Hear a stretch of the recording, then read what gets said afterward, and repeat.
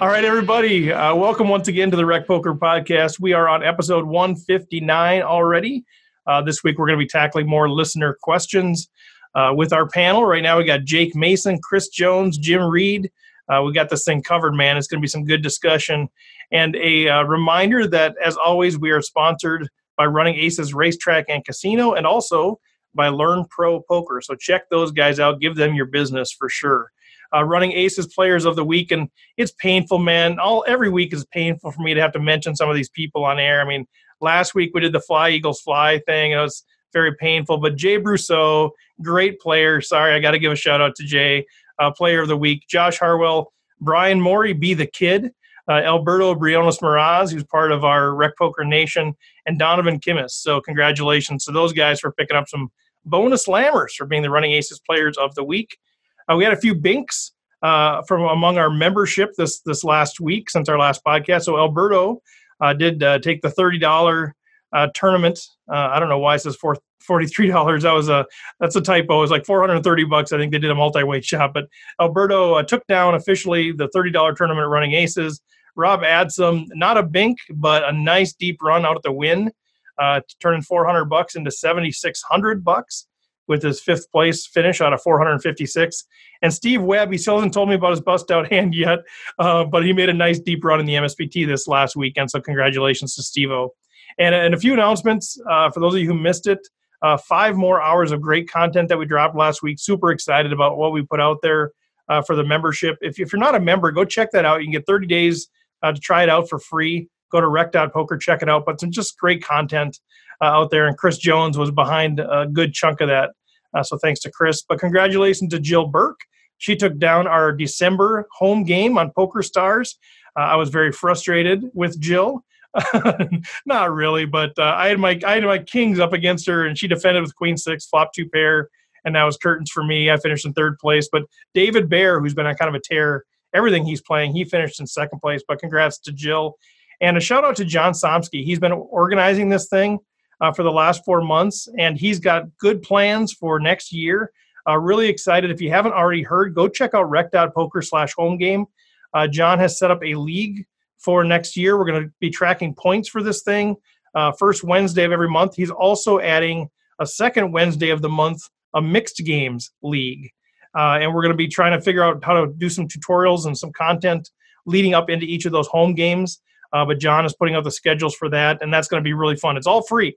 You don't need to be a member. This is just wide open to the public. Come join us. We just have a blast out there playing on Wednesday nights. Also, this Wednesday, Chapter 6 of the Andrew Brokus book. So if you guys are tracking along with that, Playing Optimal Poker, it's kind of GTO for the everyday player, and it's been super helpful to understand some of the concepts. So you're welcome, if you're a member, to join that conversation. We'll record it, make it available back to the members. That's coming up this Wednesday. And then Maria Ho, the long-awaited visit from Maria Ho. She's had to defer a couple of times, but we've got her locked in. As of yesterday, she confirmed again. Now I'm sort of in this place where I'm confirming these people, but every day just to make sure that they're still locked in. But she has to do a daytime deal. So if you are around next Monday at 1 o'clock p.m. Central Time, we're going to be interviewing Maria Ho. We'll try to make that available on Facebook Live. Certainly we'll be recording it and making that available as a podcast. So if you want to join that conversation, we have a few openings if you want to join the panel on there, especially since it's during the day. And you're welcome to submit any questions, and we'll try to get through as many as we can. Hey, Jake is on here too. Maybe, Jake, I'll let you do the update on the NFL Survivor Pool. We're getting down to the real deal now. Yeah, we're down to 2 people now after Tim Carroll was eliminated last week. So we're down to Alejandro Casas and Kevin Kelsenberg. So, yeah, it'll be exciting to see who can take this thing down. You think, Jake, in your honest professional opinion, is there anything Kevin Kelsenberg can't do? I mean, at this point, I've been, at this point, I starting to wonder, starting to have doubts. Yeah. I mean, even his son too. It's something. Yeah. So Kevin owned a restaurant forever. What was it called? The Eat. Nope. The Ideal Diner. Ideal Diner. Minneapolis. Yeah, he owned that forever. Then he picks up poker and he crushes poker, and now apparently he's good at NFL Survivor Pool too. Unfortunately, there's not much money in this for him, but anyway, congrats to those guys for continuing. We'll see who wins the heads up battle there. And also, I know, Jake, you were involved in a couple of conversations out on the Discord channel. We went ahead and added a fantasy football channel out there, too, for those of you who are into kind of that. Discord, if you don't know, is kind of a free, wide-open chat room that's available for anybody. You can jump on there, go to rec.poker, you can get the information on how to join there. But people like Jake, who are great minds at fantasy football, can give you some insight and some picks. One thing I would just add real quick is if anyone has any questions, especially with the fantasy football playoffs coming up, I'd be happy to answer them too. That's pretty awesome. Yeah, and I listen to you guys talking like, what is happening? I don't get it, but it's impressive nonetheless. Yeah, thanks for that, Jake. And then just kind of a final announcement. I know we've had a lot of announcements today, but just go to rec.poker, man. We're trying to keep that updated as much as we can. A lot of great information out there. Go just check it out. Pop around in and out of different tabs there. A lot of good stuff. I think you'll be surprised at how much good stuff is out there for you to take advantage of. So with that, anything else from the panel? I mean, did I have any other announcements? I mean, I know you can never have enough announcements on a podcast. I know that's just they're shaking their head like, get on with this, dude. All right, let's get on with this. We've got 3 hands. And as always, you guys are welcome to submit hands, submit questions. We can't get to all of them, but we did choose 3 for tonight for this crew to kind of go through and give our opinions on. So there's a lot of words on the screen if you're watching this, but if you're just listening to the podcast, we'll try to do our best to make sure that you have all of the information that you need to follow along here. But the first one is from Josh Schwartz. Josh is just starting up a FPN, a Free Poker Network league out in Colorado. And so him and I have connected. It's been kind of fun to see his journey, and he's excited about what's going on there. But he had this question from one of the tournaments that he played online that he wanted some of our perspectives on. So we got the wizards here to answer these questions. Luckily, I just get to facilitate and turn it over to the wizards. But Josh is playing an online tournament. The blinds are 15-30. It's really early in the tournament. He says he doesn't know much about his opponents. He says the villain seems solid, if not a little bit on the tight side, but it's still a little early to really be able to tell. Josh is under the gun with 2,300 chips. So what is that, 75 big blinds or so? And he's got pocket jacks, 2 black jacks. And he raises to 90. He says, because I didn't have my betting set up to bet 2.2, LOL. But Josh opens to 3x under the gun with pocket jacks. And then the player directly on his left, under the gun +1, with about 60 big blinds, makes the call. And the big blind also calls. So there's 3 ways. The pot is 310 chips. And then the flop comes 4-8-8 rainbow. And the big blind checks. And Josh bets 360 into a pot of 310. So a big chunky bet there. And under the gun +1 calls, and the big blind folds. So the pot is now 1,030. And it looks like under the gun +1 must have around 1,300 chips, somewhere in there. Josh must have around 1,800 chips, somewhere in that ballpark, with the pot of 1,000. So we're getting pretty close here to being an all-in moment, I think. The turn is the 5 of the 4th suit, so completely rainbow board. So flushes are irrelevant, but a 5 comes on the turn. So now we have a board of 4-8-8-5, and Josh decides to check. And then under the gun bets 580. And Josh tanks and folds and shows his pocket jacks. And I asked Josh, we kind of went back and forth a little bit just to clarify a couple of things on here. And I did ask him about the large bet on the flop. And he said he's been trying to apply this thing that he's been learning from Assassinato, which is Alex Fitzgerald, where you overbet the pot if there's no cards over 9 and you have strong equity against all ace-X hands, or the X is less than your lowest card. So we can talk a little bit about that, unpack a little bit, but I did ask him, wanted to make sure that the 360 was a correct amount. So that's what he said there. And then he said, ultimately my decision came down to a gut read that something was off. Was it GTO? Nope, not even close. He says, I spun it to 11th, but I'm trying to figure out if I could have saved a bit here or taken a different line to maybe get to showdown with the same investment. Okay, Wizards, what do you think? Jake. So I guess my first thought is, well, the first thing I'd like to know is what the starting stack is. If I had to guess, it's probably around 2,000 chips. And also, is it a rebuy tournament? Because for me specifically, I guess if I were to play this hand, I'd probably just go with it and then rebuy. Obviously, I don't know the buy-in amount. I don't know what the bankroll is relative to the buy-in, all that, if you will. But the first thing I like to think of is, I mean, I'm totally fine with 3x raise early on. I mean, I don't typically do, like the min raise or 2.2x raise until later in the tournament when antes kind of come into play. So I'm totally fine with that. I mean, you could maybe even go 4x since you're under the gun. But other than that, I think that's standard. And then when you're talking under the gun +1 calling, that's what I like to call positional awareness, where this person is calling knowing that there's everyone else yet to act behind him. So in theory, his hand should be strong, but I mean, it is an online tournament early on, so that's not necessarily the case, I think. And then as far as the flop goes, 4-8-8. I mean, unless he really has something like, like 7-8 suited or, something like that, I mean, jacks are probably going to be ahead most of the time, and I would think that queens plus would 3-bet pre-flop. So I'd like to think you're probably still good here, but I mean, yeah. And then as far as the overbet, I'm not really familiar with the concept, but to me, it's like when you overbet in this spot and then get cold called with another player to act behind, I do feel like that is pretty strong. So that's one thing I would keep in mind there. And then as far as the turn, bringing in the 5, the rainbow 5, really shouldn't change anything. I mean, there are some random straights that could potentially get there, like 6-7, I guess. But yeah, maybe a sticky pocket 5s or something. Sure, it's possible, certainly possible. But I mean, you would think that on an overbet on the flop, I mean, you're probably wouldn't be calling with those hands. Right. So I guess for me, the hand, I think it's just like, okay, you're in his eyes, he probably thinks he's way ahead, way behind. But at the same time, what's really changed as far as like the board? Nothing really. So really, for him to make this fold, I feel like he almost put his opponent on an overpair the entire way, or maybe like some sort of suited connector that contained an 8. I mean, yeah. I mean, online's obviously tough too because you don't have there aren't really any specific reads you can go off of or anything like that. So, yeah. Okay, Chris.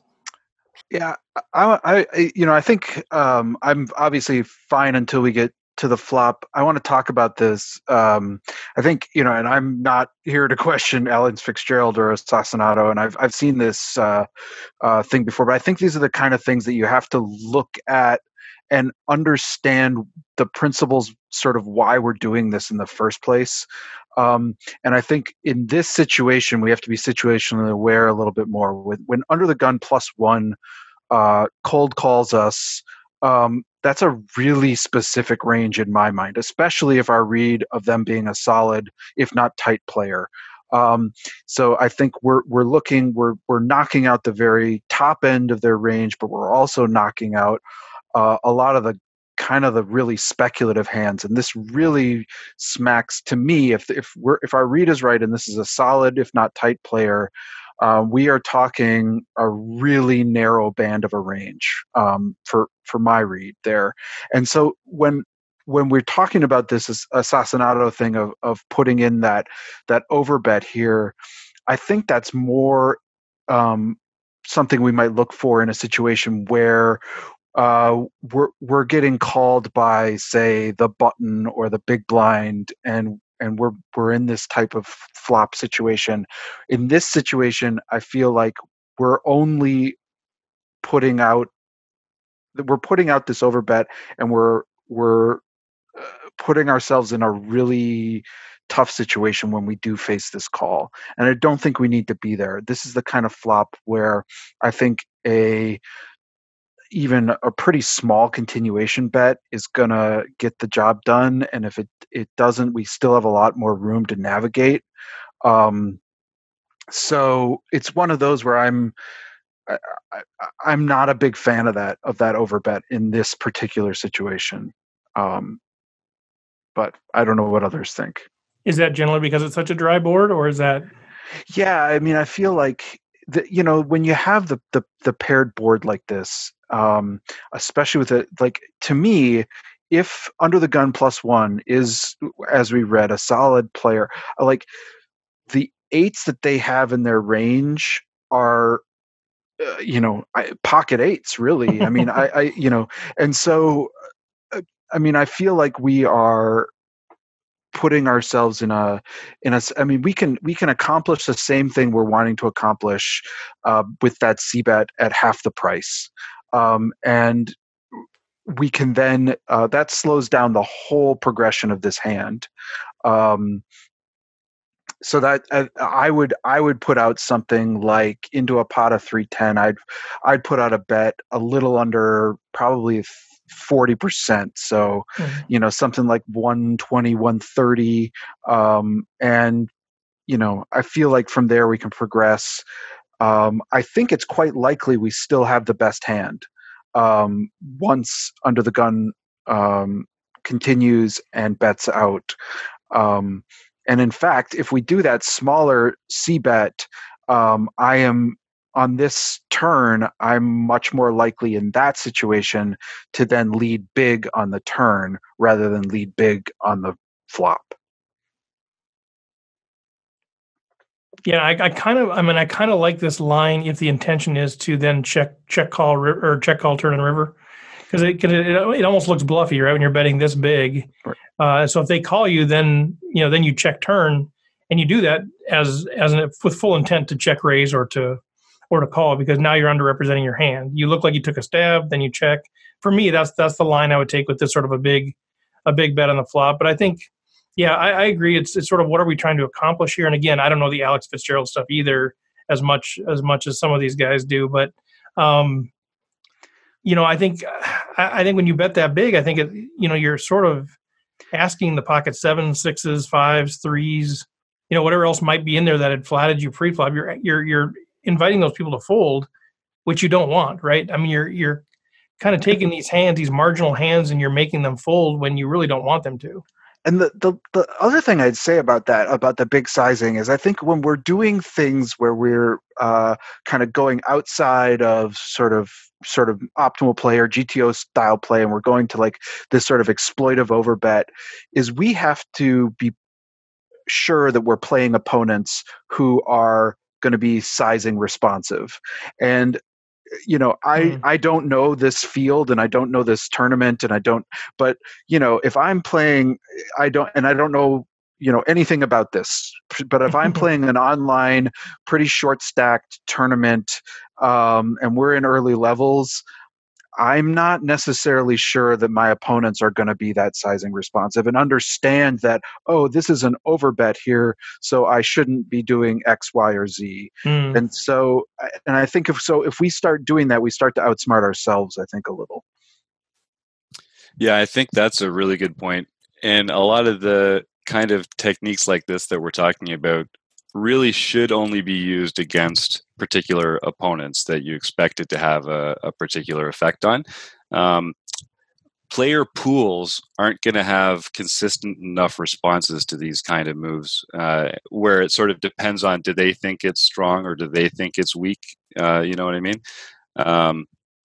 Particularly when it comes to the sizing of betting, over betting, if they're not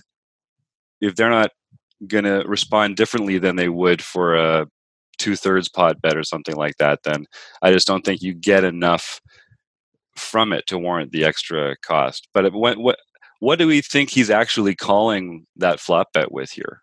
I'd be curious to see what the panel has to think about that. Like, what are the actual hands that he's calling that over bet on such a dry board with there? I guess I was going to say, I guess for me, it'd probably be like, what, pocket 10s, pocket 9s, pocket 7s, pocket 5s. I mean, a lot of the pocket pairs, maybe some straight draws, but again, I probably rule those out since they were, since it was a raise from under the gun and called from under the gun +1. So yeah, I mean, I don't necessarily put our opponent on an overpair here. And I guess the other way I look at it too is if we're in the opponent's hands and we have one of those other types of hands like pocket 7s or pocket 9s or 10s or whatever, and our opponent raises under the gun, call, flop is 8-8-4, our opponent c-bets into us, we call one time with the middle pocket pair, turns the ragged 5, and our opponent checks to us. Now I probably do lead out with pocket 7s or something, like thinking my opponent has ace king or ace queen, a hand like that. So I just think there's, I think if you put yourself in your opponent's situation, I mean, your opponent would probably bet a hand like that on the turn that you're still ahead of. John, did you have something there?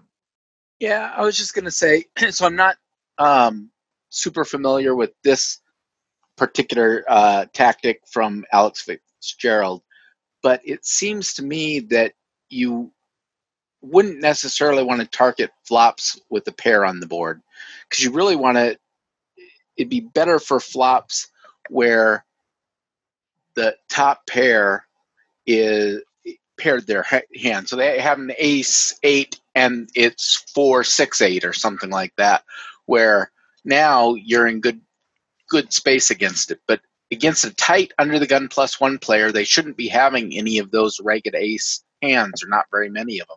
So there aren't very many to target in this situation. And if they did have an ace 8, now they've got you beat, so you don't actually have great equity against them. And all of the other hands, like, so they probably don't have a pair bigger than yours, because kings and aces definitely would have raised, and probably queens would have raised pre-flop as well. So I like the pocket pair idea of putting them on a pocket pair, but it's probably a pocket pair that would be 10s or lower. I guess they could have jacks as well, but that's unlikely. There's exactly one combo of that left. So I guess I'm agreeing with Chris mainly that I don't necessarily think the overbet was a good idea on this particular texture of the flop, keeping in mind that I have not studied this particular line from Alex. So maybe it's a perfect thing and I just don't know any better, but it doesn't seem like it's a good fit for me. And I think what Jake said makes a lot of sense, in that once he does call that flop bet, I mean, he should be betting every turn. He should be betting every hand in his range on the turn when you check to him, because the hands that he gets there with are strong enough already that I can't imagine a hand that he actually would check behind on the turn when you check to him in that spot. Whereas if you were to make the flop bet smaller, well, I'm not sure if that would make it any better on the turn, but at least you'd have fewer chips in the pot. Yeah, I think it gives you an opportunity to get to the river if you make a smaller bet, just with the stack sizes too. I mean, that's part of it for me, is with these stack sizes, you're making a pretty big commitment of your stack. And if your opponent started with 1,800, they put in 90, so they've got about 1,700 left, and you put in 20% of their stack, you're getting pretty close to being, committed here, or committing them, I guess, as you should say. But the bet sizing for me, again, I don't understand all the principles of it, but it's just, I feel like you're forcing your opponent to play optimal, and they're going to be folding a lot of hands that you beat that they otherwise might have called with, and they're going to be calling, most of the stuff that they call with is going to beat you, and it's going to put you in a really tough spot. And I think I look at this spot here too, and I go, if it's 8-8-4 and I got pocket jacks, I don't know that I'm going to get 3 streets of value post flop on this, or that I should expect it without being beat.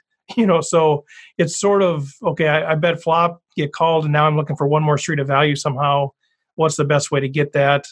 And I want to keep my opponent's bluffs in there. So I'm probably going into check call mode here, partially for pot control, partially as a underrepresentation of my hand. But it's pretty hard for me to check fold that hand there in that spot. Well, I like the idea of overbetting strategy. Like, I think there's definitely a place for overbets. You can decide on your game whether it's a balanced place, or if it should be bluff heavy, or if it should be value heavy. But I'd want to do it in a situation where I knew how the opponent was going to respond to big and small bets differently. And I'd want to do it on a different board, I think, that because this is so polarizing already to a continuing range, with an overbet like that, you can accomplish it with less. And then the only other thing that I would say here is, don't show that hand at the end when you fold it. Just fold, say good hand, and don't show that hand, because that tells everyone at the table, I fold an overpair to 1 bet on a scary turn. And it's probably right to do it. But the people that are going to be the bluffers at the table are going to take note of that. And now you're inviting people to bluff you more often than they would otherwise. And that's just not a situation you want to be in if you have a choice. Yeah, that was actually the next point I was going to thank you for making that, Jim, because I was like, there are reasons to show hands, and there are reasons and situations to show hands, but this is, and I'm guilty of this too sometimes, but the like, oh, look how hard my life is, Right. show is not a good reason to show. Like, oh, this really stinks. So look, look at my great hand that I'm folding in this situation. You're really telling your opponents a lot. You're telling them that you're folding a hand as strong as jacks on a pretty innocuous board. And I think you're opening yourself up to more pain like this. Yeah, I think part of why we show, and I show too much. I'm trying to get better at it, but because it's kind of fun. But I think I think there's something subconscious about. We think if we show, they'll show, and then hopefully they do show, and hopefully they show that they had 9-8 suited, and you feel just great about your fold, and people think you're a genius. But when they don't show, you're like, oh, I guess I just gave information. I got nothing in return. And I especially wouldn't show in a spot like this where you've used an overbet already. So you're telling them a lot about how you think about overbets, about how you think about their range. But like this is just a sort of, because it's such an unusual hand. It's particularly just don't let them know how you play that, because you're giving them a lot of info. Yeah, I mean, I think, obviously we weren't there. I'd say, we're going to wrap up the discussion on this one, but I mean, hats off to Josh for, you put it out there. This is how we learn too. And we don't know the right answer, but I think, you trusted your read as well. And that's something that's important to take note of too. If your read was something was off, if your read was they were slow playing aces or something like that, sometimes, you just fold your hand. But yeah, maybe what the guys are saying, don't show it. Just don't let people know what you're thinking, because they're going to infer a lot of that. And I think not everybody at the table is going to be paying attention to that, but there'll be those one or two people that are paying attention, that are taking note, and might be able to exploit you later in the tournament. Good discussion, guys. Let's move on to the next one, just because we got two more to get through here. This one's from some donkey named Chris Jones. You guys have maybe heard of him. Donkey, whatever. Fantastic player. But Chris, why don't you, we've got the text up here, but why don't you walk us through this hand from the MSPT? Yeah, definitely a donkey okay. in this moment here. Okay, so this is day 1B of the MSPT. We are at the 300, 500, 500 level. And I have 15K on the button out of a 20K starting stack. So I'm falling behind some of the field, but still pretty healthy. But I should mention, and one of the reasons I wanted to bring this up too is I think there's some things we can talk about the hand and what the decisions and how to play this kind of hand. But also, I want to talk a little bit about playing against really quality opponents and how maybe how to get that out of your head sometimes, or keep that in your head, or whatever. My table was littered with some of the best players on the MSPT circuit. I had Mike Shin as the player of the year, Ryan Fan, who's really good and had a really good main event run a couple of years ago. There are a couple other really great players, right, all surrounding basically me. And that brings us, and I've just been, the other thing is I've just been caught bluffing on a pretty good bluff, but somebody called me down. So I wasn't unhappy with it, but I'm falling backwards in terms of the chip stack. So Ryan Fan opens to 1.2K from the hijack, and he's got a stack of about 40K. He's doing pretty well. He's been very active and aggressive. And I flat with 7 of diamonds, 7 of hearts from the button, and the big blind calls. The flop is the jack of diamonds, 10 of spades, 3 of clubs. And at this point, I'm mostly, I may call a small bet, but I'm mostly, I'm probably with 2 opponents. I'm probably in give up mode at this point. It's not an ideal flop for me, but it happens to check around, which makes me think a lot better about my 7s. And the turn is a very, nothing card. It's a 2 of spades. And again, it checks around to me. So at this point, I'm feeling pretty okay about my 7s. I'm thinking, well, somebody could be sitting there with, I think we would have heard from a jack at this point. It's possible there are some 10s still out there. Maybe 8s or 9s are still sitting around out there that are beating me. But for the most part, I'm feeling like I'm in pretty good shape right now. And so I put out into a pot of about I think it was about 3,600 at this point. I put out about a bet of 2K. And so the big blind folds and Ryan Fan calls. And the river is the 2 of diamonds, and Ryan Fan shoves, which is a massive overbet. I had about 12K behind at this point. And I think the pot was about 7,400 at that point. And I'm curious what people make of this shove. I had some thoughts about it, but that's where I kind of want to start the discussion and then talk about what you might do here. I mean, what is he representing with a shove like this? I don't know. Is he representing overpair? Queen? I mean, does he check back queens, kings, aces on the flop? I can't imagine.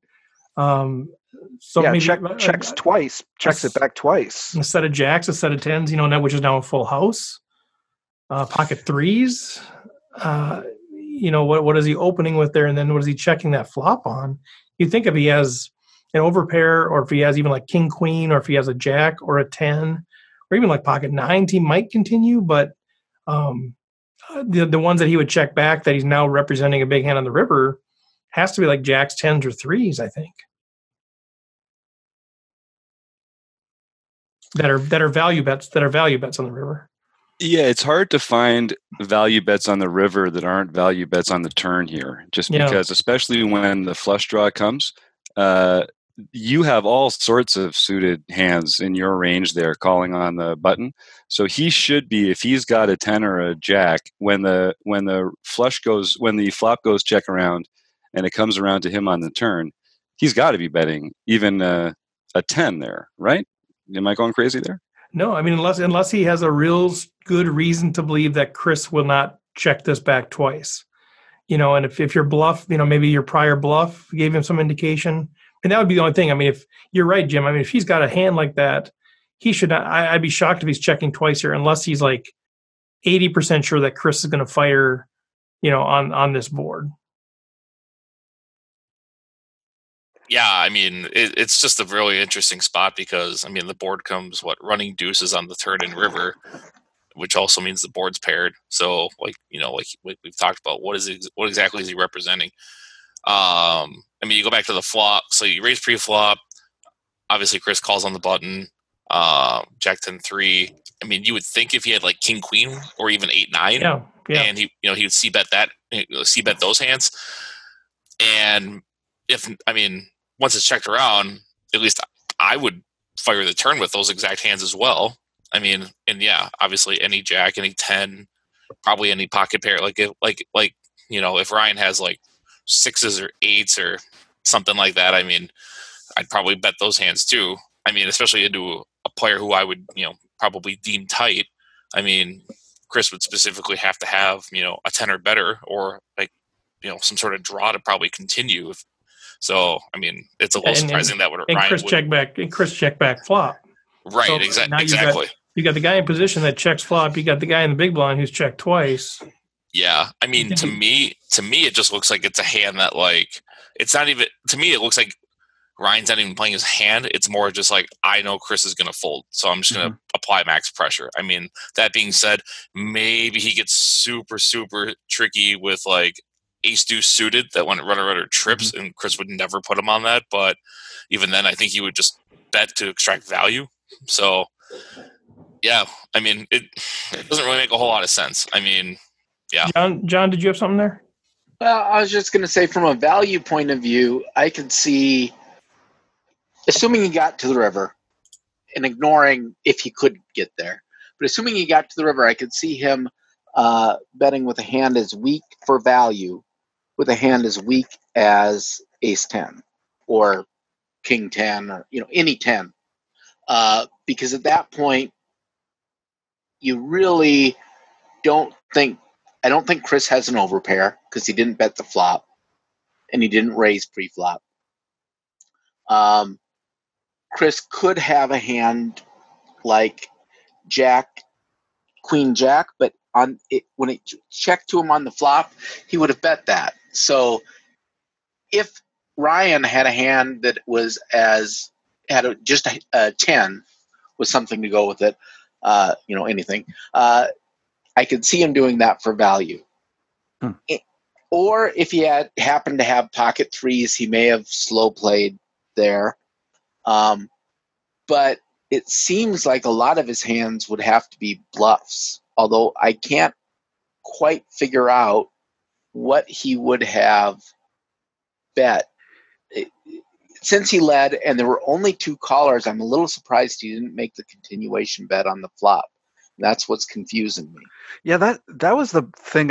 As I was sitting there, like struggling with this hand, it was like I was struggling to find value and I was struggling to find bluffs. Like I feel like if he's got anything like Queen 9, 8-9, anything that's kind of straighty in there, we're going to hear about that before now.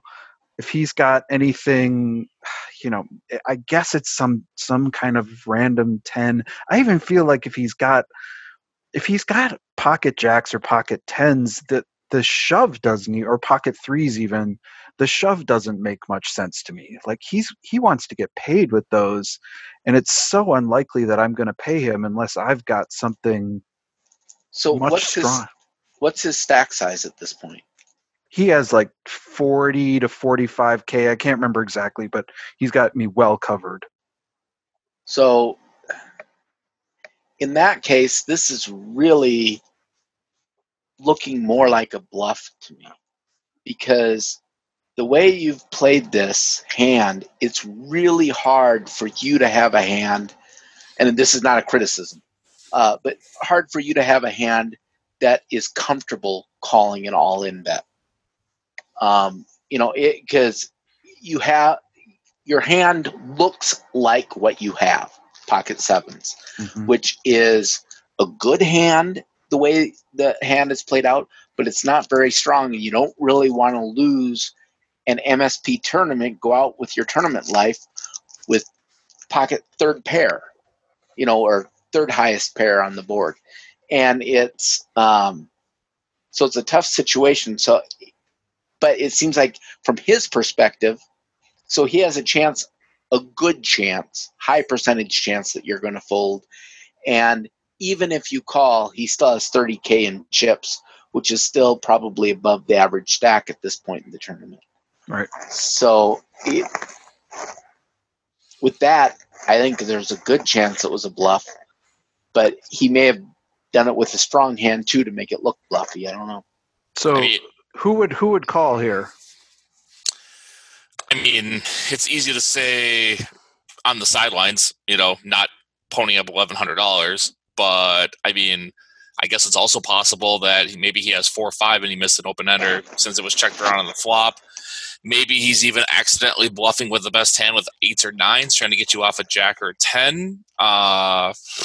Yeah. So here's one quick question for you, Chris. Did you ever consider 3-betting pre-flop with the button and your tight image? That's actually the part where I've gone back and forth. I've been trying more and more to figure out the sort of those middle pair, what to do, and I've really started to narrow in on some of these really middle pair kind of button flatting, because I don't want to get pushed off of them, because even if Ryan does have a monster under there, I want to still be able to see my equity with my potential set on a 7 and get paid with it. Sure. So I have not been doing that much. I used to do that a lot more, and I've been trying to sort of ramp that down a little. I still do it sometimes, but pretty rarely. So, and I wasn't considering it here, especially with my short stack. Yeah, as I said, the stack size certainly plays into it. I mean, if Ryan's raising from under the gun, I'd probably consider, maybe just flatting, but, he's opening in the cutoff. I think his range is a little wider, but I mean, that being said, I don't blame you for flat calling. I certainly flat call here a good chunk of the time as well. I was just curious if it was, it had even crossed your mind at the heat of the moment. I'm trying to come up with some hands here that, do we think he ever plays like ace 3 of spades, ace 4 of spades, ace 5 of spades like this, where he opens that wheel ace from the hijack? There's so many tens and jacks in the big blind and the button range that he doesn't want to bet it. And he actually has equity to call on that turn with the 2 of spades and just chooses not to check raise with it. I'm trying, because like you said, there's just not a lot of real obvious bluffs that don't bet the flop but still proceed on the turn and then find themselves a spot to bluff on the river. Those wheel ace, those weird low suited cards are the only ones I can think of here that he'd have. I would think a suited ace, like ace 5 of spades or something with all the equity down the turn, you think would either lead the turn or maybe check raise the turn. But yeah, that's certainly possible. Yeah, check raise makes a lot of sense there. Ultimately, I had ruled those out, and where I did land was, that what you had mentioned, Jake, was that ace deuce, that there are some ace deuces out there that he's potentially turning into as his big value hands here that make the most sense to me. And then the bluffs are not that many, but maybe some of the gut shots are still sticking around, maybe something like an 8-7 or something. It's just weird. So hard for me to believe that he would check a ace deuce on a flop like this. Like, that's just such a polarized bad hand. Right. I mean, I just would have expected. I would expect him to continue with a hand like that. Yeah, it's a good point. But he could, but I mean, he's got like no equity with ace deuce other than a really crappy ace high. So I would expect him to continuation bet that. Yeah, I think, I mean, as played, I probably do call and hate it. But just because the story, I have a hard time making sense of the story. And if he's creative enough to play like pocket jacks or pocket tens the way he did there and then make it look bluffy on the river, I might just have to give him credit. But I mean, what I do know about Ryan Fan, I don't think I've ever played with him, but I've watched him a few times, and he's that aggressive, and he's very, very capable of making that bluff. Whereas, some players you play against, you're like, boy, I just don't think they're ever doing this without the goods. Yeah, for me, if this is a $150 tournament at Aces, I'm probably calling most of the time. Yeah. But, playing in an MSPT is still a big deal for someone like me. Yeah. So I would have a lot harder time calling it off. That doesn't mean it's not right to call it off, but I feel your pain. No, and that's actually what I was beating myself up over afterward. Is like, if this is a standard tournament at Running Aces or wherever, I'm calling this every time because it doesn't make that much sense. I feel like I am winning this hand most of the time, but I got caught up in the moment, and I was just like, and that kind of like started me just so. I think sometimes you have to be prepared to just make the calls that you would make wherever you make them, and just live with it at that point. I think I should have made this call, but I did end up folding. Well, and I think everything comes down to range versus range, in my opinion. And even that, knowing that it's a bigger tournament, knowing that people like Ryan Fan and Kuvang and all these guys, they know it's a bigger tournament, and so to me, they're willing to apply a little bit more pressure than they might otherwise in a smaller tournament. And so I think that makes their range even a little bit wider there. So, as one of the inputs into it, how does this being a bigger tournament affect their range, and how does it perceive their perspective of my range? Well, they probably perceive that I'm going to be calling, narrower, and so it's probably going to expand their range wider. It's just one input of many, but I do think most of those players recognize that for most of us playing these $1,100 tournaments, it's a big deal, and we don't want to bust it, and we don't want to pony up another $1,100. We might not. Versus some of those players that are going to kind of keep firing. So that's it's tough. I mean, I think, and I did some quick math. I'm like, well, if I fold there, I got like 22 bigs. If I call on them wrong, I got 0. If I call on them right, I got like 60. How often am I right here? Mathematically, ICM wise, expected value of tournament, even if it's 50-50, it's a right move, but it's still that chance that you're going to be busted. And it's easier to say as we're logically assessing it here than when you're in the middle of that moment. It sucks. Well, any other thoughts on that, Chris, or do you have any other questions on that you wanted us to address? No, thanks. That was a good discussion. Yeah, great hand. So the next one is a few slides long. So I think what I'll do is I'll just go through the whole thing, and then we'll go back and kind of pick the spots. He has one particular spot he wants us to address. So let's just go through the whole thing, and then we'll kind of go back. And he actually provided a click-by-click sort of replay of this, so I might make that available in our show notes. But he's got too many good comments in here that I don't want to miss by just looking at the action. So this is Rob Adsum. Rob made a really nice deep run out in Vegas, and he came back, played the MSPT, and he gave us this hand. So kind of like you, Chris, day 1B of the MSPT early in the tournament. This is at the 100, 200, 200 level, so even earlier. He's got 23K up from a 20K starting stack, so he's got over 100 big blinds there. He had been up to 32K, but recently made a few tight folds that kind of eroded some of his chips, but still obviously well over 100 bigs. The villain is immediately to his right. And by the way, I love the use of the phrase villain in poker. I mean, it makes us feel like superheroes, right? But the villain is immediately to his right with 13K. So there's your effective stack of about 65 bigs. After recently calling and losing to a short stack shove. He is in his early 30s, and I can tell immediately that he is an experienced player based on his comfort and confidence at the table. His level of experience becomes even more evident as I watch him aggressively use late position to push around the table. He rarely got involved in early position, but mid-position and later he was playing a high percentage of his hands, most of the time opening to 3 times the big blind. 3 of the 4 players to my left were very tight and were folding too often, especially in the big blind. This guy, I feel like I can sense this guy was stealing my opportunity to put pressure on the blinds myself. So I had decided that I needed to 3-bet him a few times in order to stop this nonsense. So pre-flop, the pre-flop action brings 1 limper from middle position, and then the villain raises 3 times to 600. So the blinds are at 200 big blind. There is a limp, middle position. Villain raises to 600.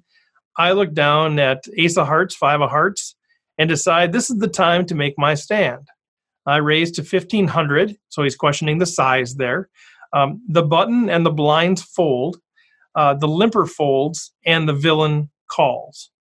All right, so we had a limper, a raise, Rob 3 bets from late position, I believe, and he gets a heads up with the villain.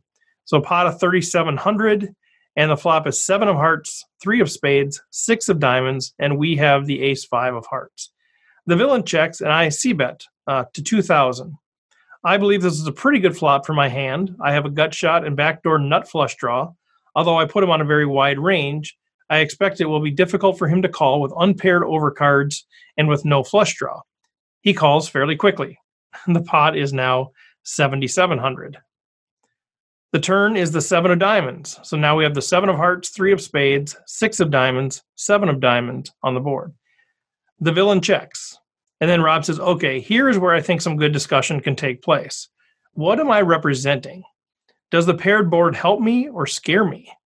Is it possible for me to have a full house? How would I proceed if I did have a full house? How would I proceed if I had an overpair?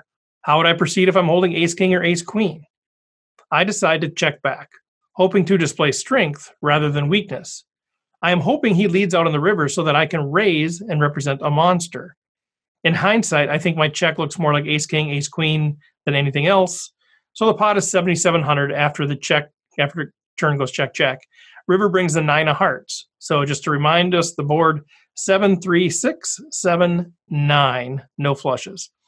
To my surprise, the villain checks. He has 9,500 left in his stack. At this point, I think he's hoping for a check back with a bluff catcher like pocket 4s, 8s, 8, 9, ace king, ace queen, ace jack, ace 3, ace 6. Rather than shove, I decide to bet 6,000. I intentionally used this bet sizing, thinking it might look stronger than an all-in bet, but it didn't work. So I'm curious as to what the panel thinks. The villain tanks for about 2 minutes and then makes the correct call. He turns over 6 of diamonds, 4 of diamonds, and takes the pot with 2 pair. My soul was crushed, and I felt like a complete donkey for about an hour. I'm looking forward to hearing the panel's opinion, but in hindsight, I think that my bluff looked like I was holding the big ace that completely missed. It turns out that the villain is the current HPT player of the year and has over $3 million in career earnings. The happy ending of the story is that I eventually knocked him out of the tournament. Okay, so that is the story. If I click on this, can you guys actually see this if I go here? Do. Do you guys see that? Oh, you don't? Okay. Okay, well, go ahead and with your thoughts. I'm going to try to share this click-through screen so we have something to look at. You guys see that now? Okay, so Yeah, we can see that. Who's got some thoughts on this deal?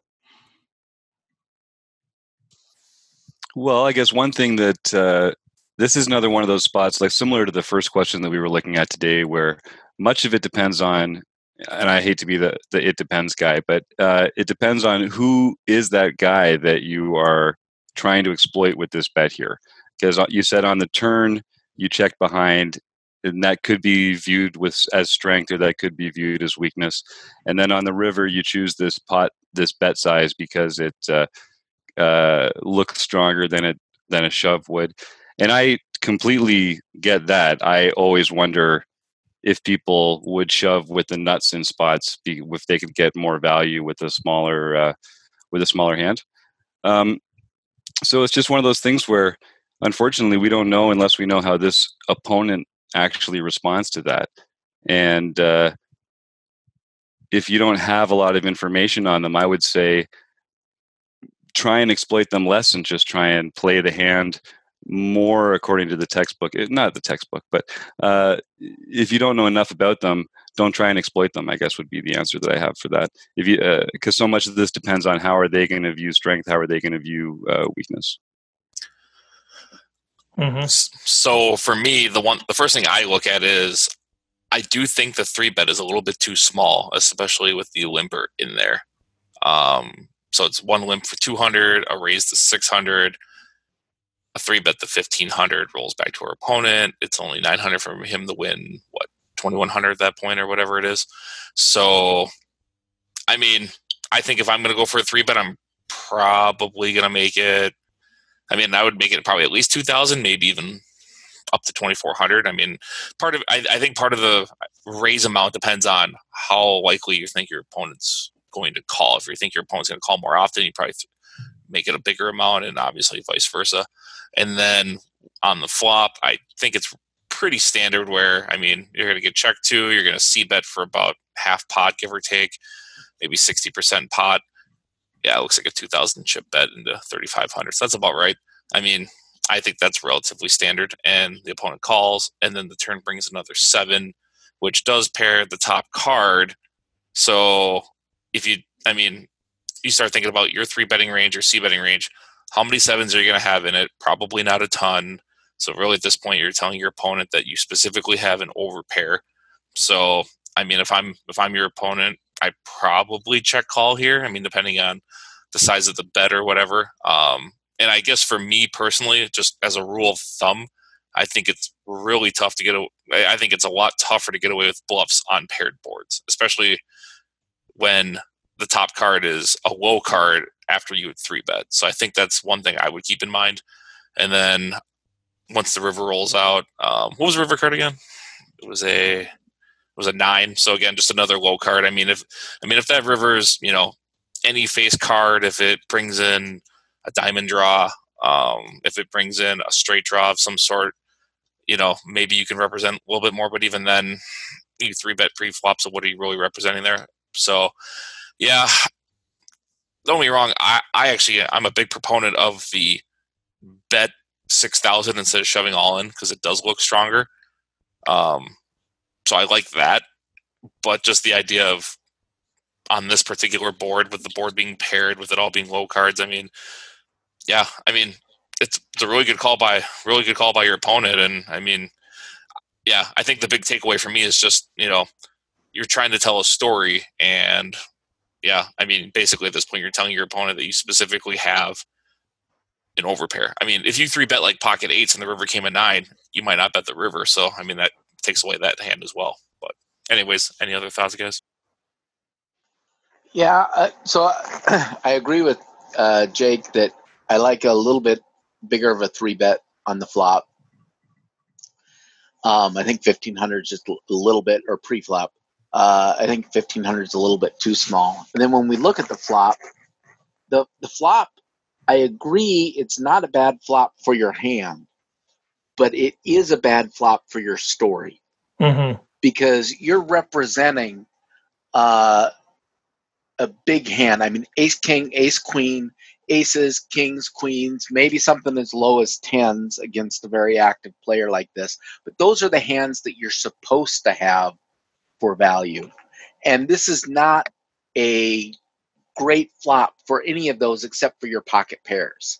So your pocket pairs, it's a good flop for, but all of your big aces, king, queens, ace, king, all of your aces, it's a bad flop for. So if you're going to continuation bet here, which I like, you could do it with either continuation bet with the plan of giving up, or you've got to continue on the turn again, which basically says I have an overpair. And if you continuation bet on the turn and then bet again on the river, I don't think he can make this call.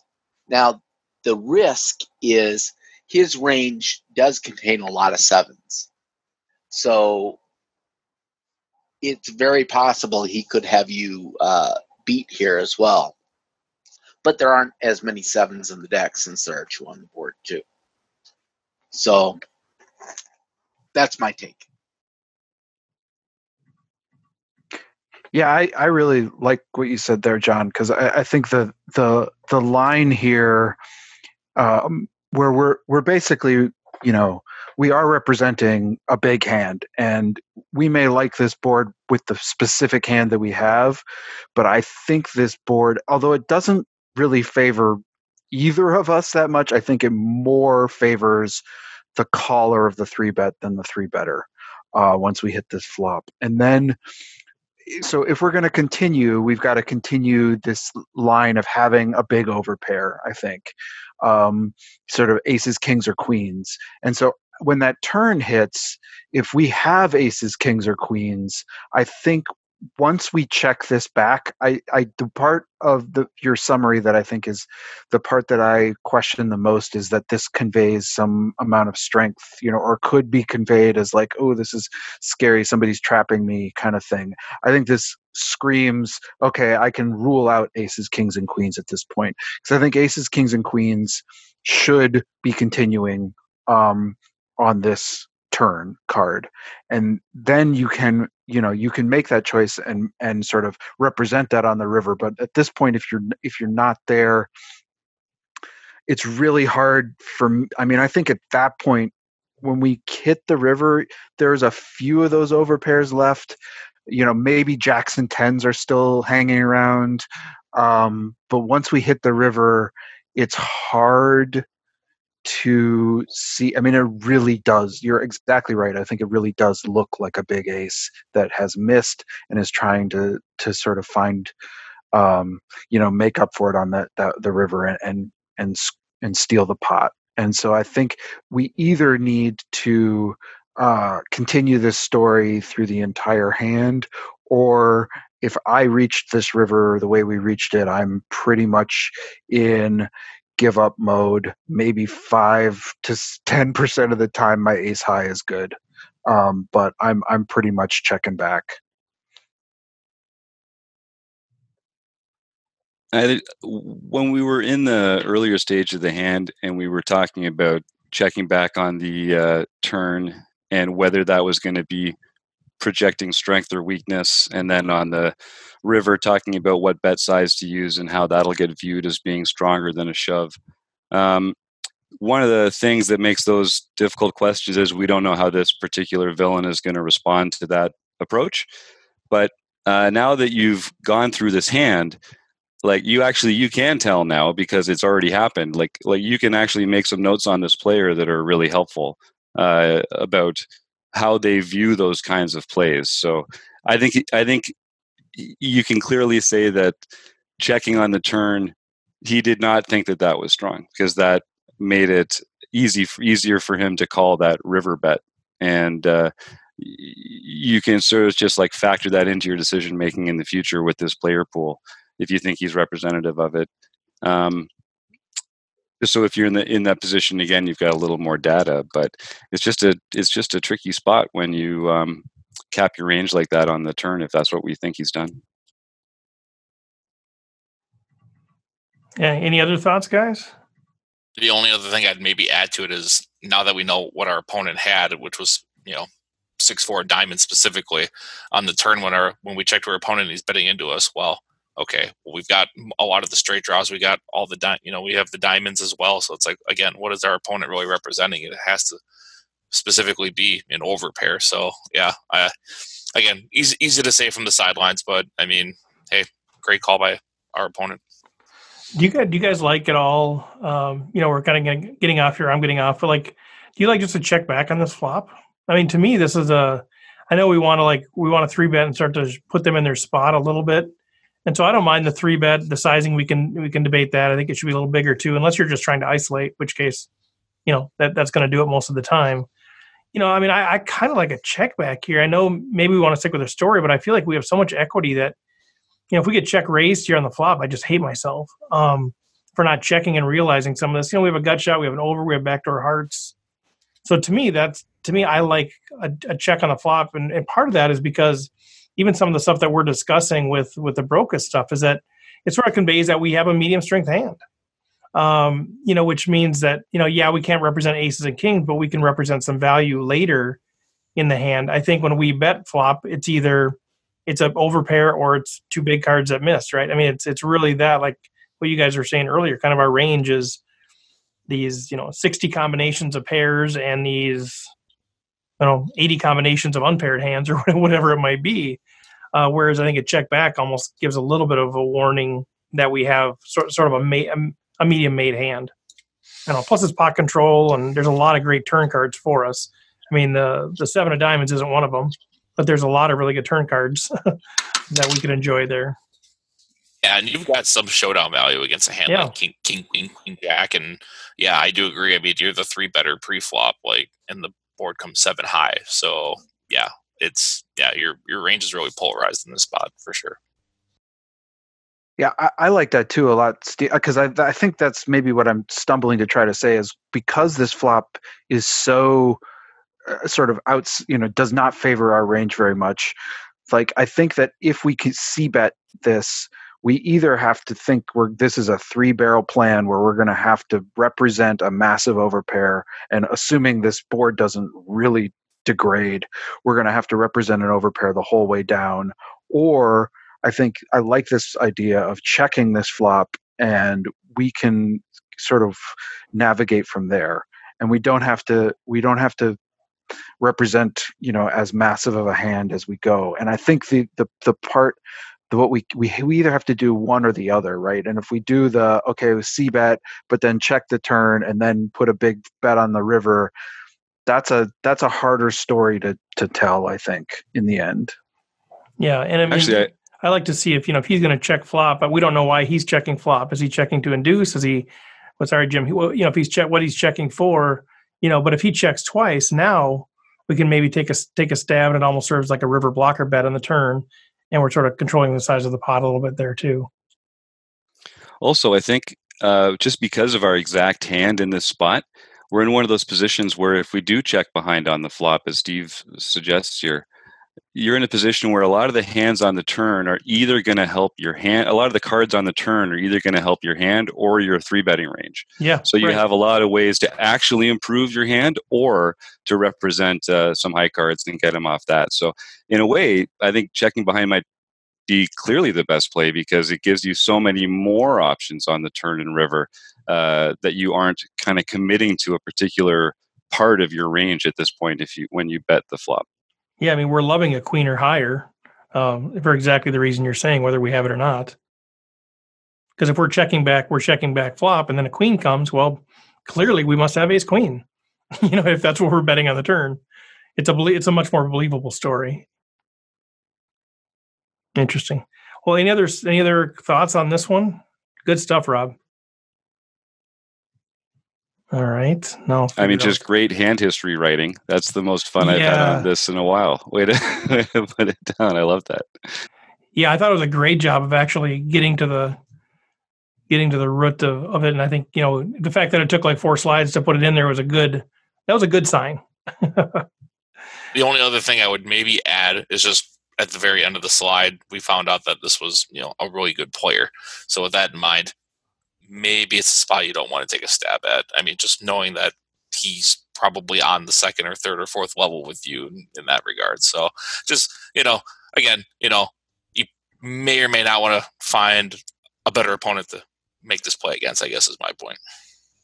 Yeah, that's always an interesting dilemma for me because I feel like the good players are able to fold hands too. but you're right. The good players can also read your soul. That's the hard part for me is like, I've seen good players lay down some monster hands before too because they just know they can. But yeah, you're right. I mean, when you start taking this sort of a line where you're starting to be ultra creative, where you're going to be like trying to overthink it a little bit, I think that's tougher against a really good player. Yeah, exactly. Good point. Okay. Yeah, the only edge you're going to have against a better player is going to be a card range edge, and that's the being in position is great, but you're never going to have a strategy edge. You're never going to have a skill edge. You're never going to have a read edge. So you just got to play tighter against them than against the other people at the table. I mean, that's the only thing that I find that works. Do you guys do this? Because I mean, literally, the words that he used were words I just used in our home game, where I'm like, I had two guys that were. Two people that were raising in particular spots, like Jake Ingebretson was raising my big blind.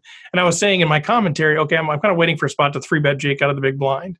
And then Jill Burke was raising in late position quite a bit. And I said to myself, I'm looking for a spot to 3-bet her. And I kind of had a similar sort of mentality where, I picked up a marginal hand like this, sort of a suited ace, and like, this is my time. And I'm just curious too, Rob obviously had that same thought. Is that good thinking? Is that a leak sort of thinking where you're sort of trying to now manufacture scenarios that aren't really there? Like, is that, or the way Rob and I thinking about this, is that an okay approach, or is that a form of tilt in a way that we're actually not playing optimal because we're looking for spots to kind of push back against these aggressive players? I mean, I guess I would say you could maybe say that. I mean, especially early on in the tournament when, you're so far away from the money too. I mean, at this point, it's almost like, like you said, you're trying to plot out a plan, and then it becomes a script, but really, like, what are you, outside of, maybe not having your big blind raised every single time. Other than that, sometimes, like, what is that really accomplishing? But well, because even then, like, I tell people all the time, I'll fold my big blind early in tournaments, whatever. Right. I'll get them back later. I just don't worry about it. But There is that once in a while where you're like, okay. Yeah, this is like the third time now. Pattern developing here. John, what did you have to say about that?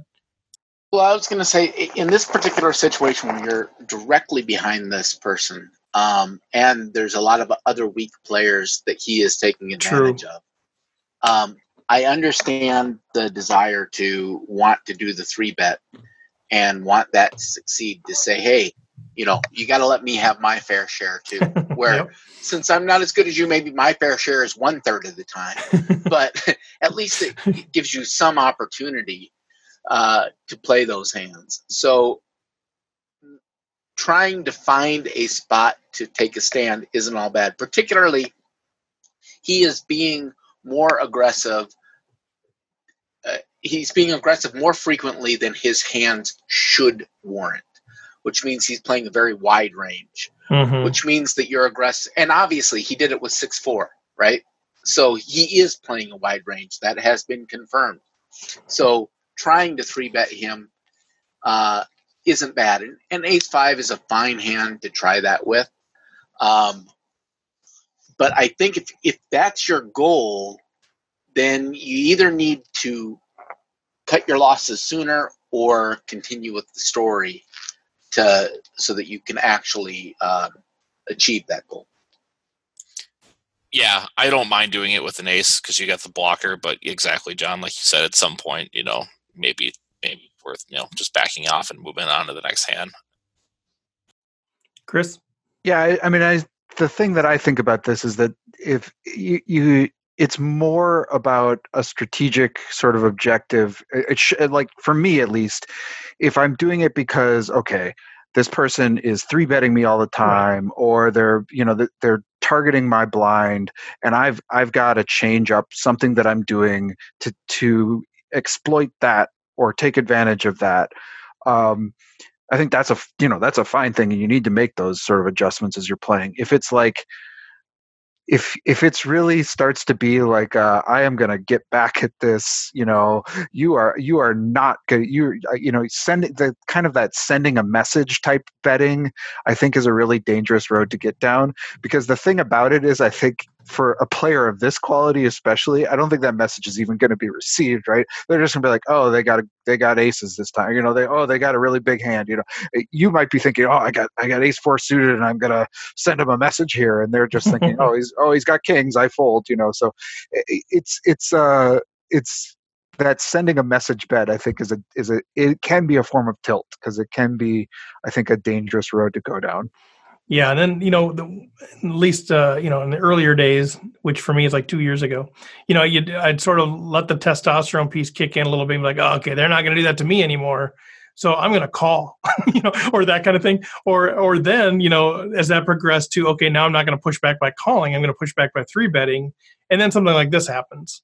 And then it's like, okay, now I've just like incented them even more to do more, because like it didn't work. You know what I mean? Like if the 3-betting works, then you feel like I've made some progress on this. I'm going to shut them down a little bit.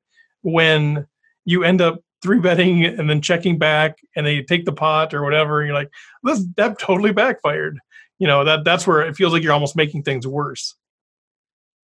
Yeah, that's one thing you have to remember with players this good that play aggressive like this. They're used to people getting frustrated to the point that they need to play back. So that's partially why he is able to make this call. It's because his image has earned it. That's a super good point. So it makes it really the player reminds me a lot of playing when I play against Koo. Yeah. I just absolutely hate it, because it feels like no matter what I do, he does everything better than I do. Koo Vang, that is. Yeah, and he's just such a bad human being too, right? I mean, can we call Koo out on this podcast? Because, like, I'm kidding, of course. If you know Koo, he's one of the greatest people on earth. Yeah, when you're not at the table. Right. Jim, did you have something there? I just wanted Jim, to say, you don't know Koo. I don't know who this person is, but I feel like I know something about them. He's a fantastic player and a fantastic dude. Yeah, I can tell. I was just going to say, I think when guys like this show up who are kind of trying to run the table, and as John pointed out, they're playing they're more range than their hands represent. Like they're playing a higher frequency than their hands actually allow them to play well. You shouldn't invent spots to go after them, but I think you should take the ones that come, and you should just do it with a plan that suits the hand that you're working with. Like ace 5 suited, maybe the canonical 3-bet bluff hand. But one of the things that makes it great is that when you flop that flush draw, you've got all this extra equity, and it blocks them from having aces when you pre-flop, when you raise them. But once you get to the flop with it, and they have called, and you get that flop, that doesn't mean that you have to pretend every 3-bet was pocket aces either. Right. Because your strategy was really just to take advantage of his wide opening range and make him fold a bunch of those when you 3-bet him with the ace. And when he doesn't fold them, then I'm not sure what the plan should be, but you don't feel like you have to take that hand all the way just because you picked a good 3-bet spot and the guy didn't fold. I love it. And just a little bit of a tangent there. I'm already seeing these T-shirts printed up. Ace 5 suited, a canonical 3-bet bluff hand. I think. Is that what you said? A canonical 3-bet bluff? Something like that, I think. It sounds better coming out of your mouth. Oh, I don't know about that. I had to write it down. No, that's good stuff. Really good. Yeah, no, that's good stuff. Anything else on Rob's hand, or any tangents off of that? I know we're a little bit late, but we'll wrap it up there. Good stuff, guys. Good stuff here. A couple of things as we wrap up, and if you guys have anything else, just jump on in here at any point in time. But thanks to you guys. Thanks. I know Jake just had to head out a little bit early, but Jim Reed, John Somsky, Chris Jones, thanks to you guys. Reminder on Wednesday at 6:30 Central Time, Chapter 6 of the Brokus book, led by Cheyenne Bhattacharya. And then next Monday at 1 o'clock p.m. in the afternoon Central Time, we'll be interviewing Maria Ho. Hopefully we can get our Facebook Live feed up for that. At minimum, you'll see it on podcast on YouTube that sort of thing, feel free to send in any questions you have for Maria. We got a few spots available if you want to beg and plead and we take bribes. We take bribes if you want to be on the air and interview Maria. I'm just kidding about that. Chris Jones looked like he's ready to call his lawyer. But anything, any questions, I'll go check out rec.poker. Go check it out, you guys. A lot of stuff out there. If you have any questions, reach out, man. That's what we're here for. As we've said many, many times, we're really about trying to build a positive and encouraging, a vibrant poker learning community. We've got content that we think it's great, especially for the recreational player. But really at the core of what we're trying to do is build relationships, build community, and we'd love to have you connect with us on that deal. So go out there, check it out. If you're looking for ways to help us out, if you're saying, man, I can't become a member, but I want to support Rec Poker, go out on iTunes, Stitcher, SoundCloud, like us, rate us, review us. All that stuff is bigger than you realize. That helps us a ton. We put out weekly tweets also. We read some articles from 888 Poker. We put out some information about those. Retweet those. All of that kind of stuff just helps us grow the brand and grow what we're trying to do and build more relationships with more cool people. So just let other people know what we're up to, man. We appreciate all of that. And finally, just a reminder, Running Aces Racetrack and Casino, they've been our official sponsor since the beginning, and Learn Pro Poker has just jumped on here recently as a sponsor for the podcast. So support them as much as you can. And that's it. Guys, thanks so much, man. We'll chat next week. Adios.